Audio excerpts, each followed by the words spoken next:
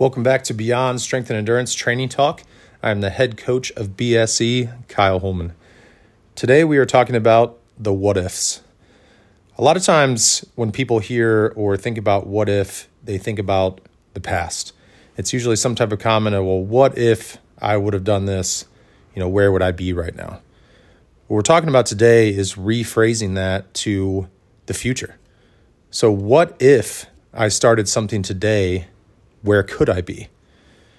This mental shift is going to be huge. I've used it personally in my life.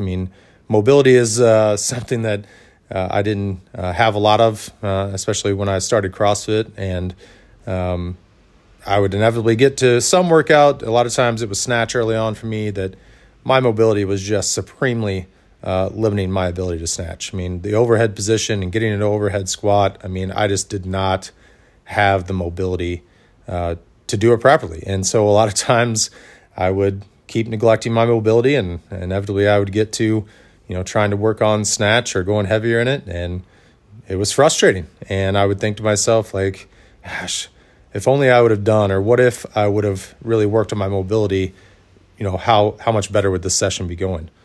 And so finally I had to change that. I had to change it to, what if I start today and actually do work on my mobility? How much better will this go in the future?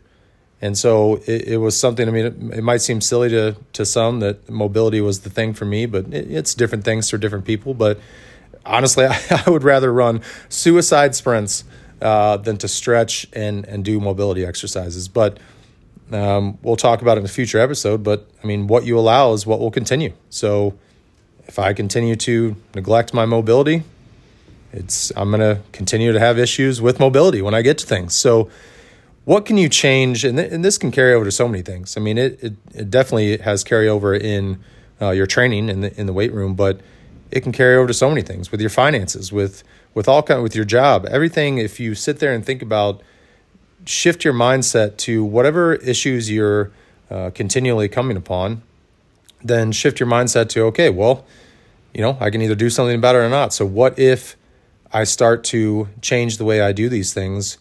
Where could I be in the future? And if you keep that focus day in and day out, and at first it's going to be hard. Another phrase you hear all the time is fake it till you make it. And that's kind of what I had to do with mobility. I had to force myself before and after workouts to do some mobility work. And it was, honestly, for the first 2 to 4 weeks, I hated it. It was frustrating, but if you can consistently force yourself to do it, and I ended up doing that, then it paid off huge. And snatch became something that I didn't want to do to now something that I enjoy to do because I had the mobility to do it. So think about this in the gym and other areas of your life, nutrition, things like that. Instead of sitting there dwelling on the past and you're not where you want to be today because of the things you didn't do, rephrase that. All right, fine. So if I start to do these things, where can I be? And the only way you can know where you're going to end up is to do it, is to FAFO, to start doing those things that you don't want to do and see where you end up. So what do you need to think about today where you can change those what ifs from the past to the future?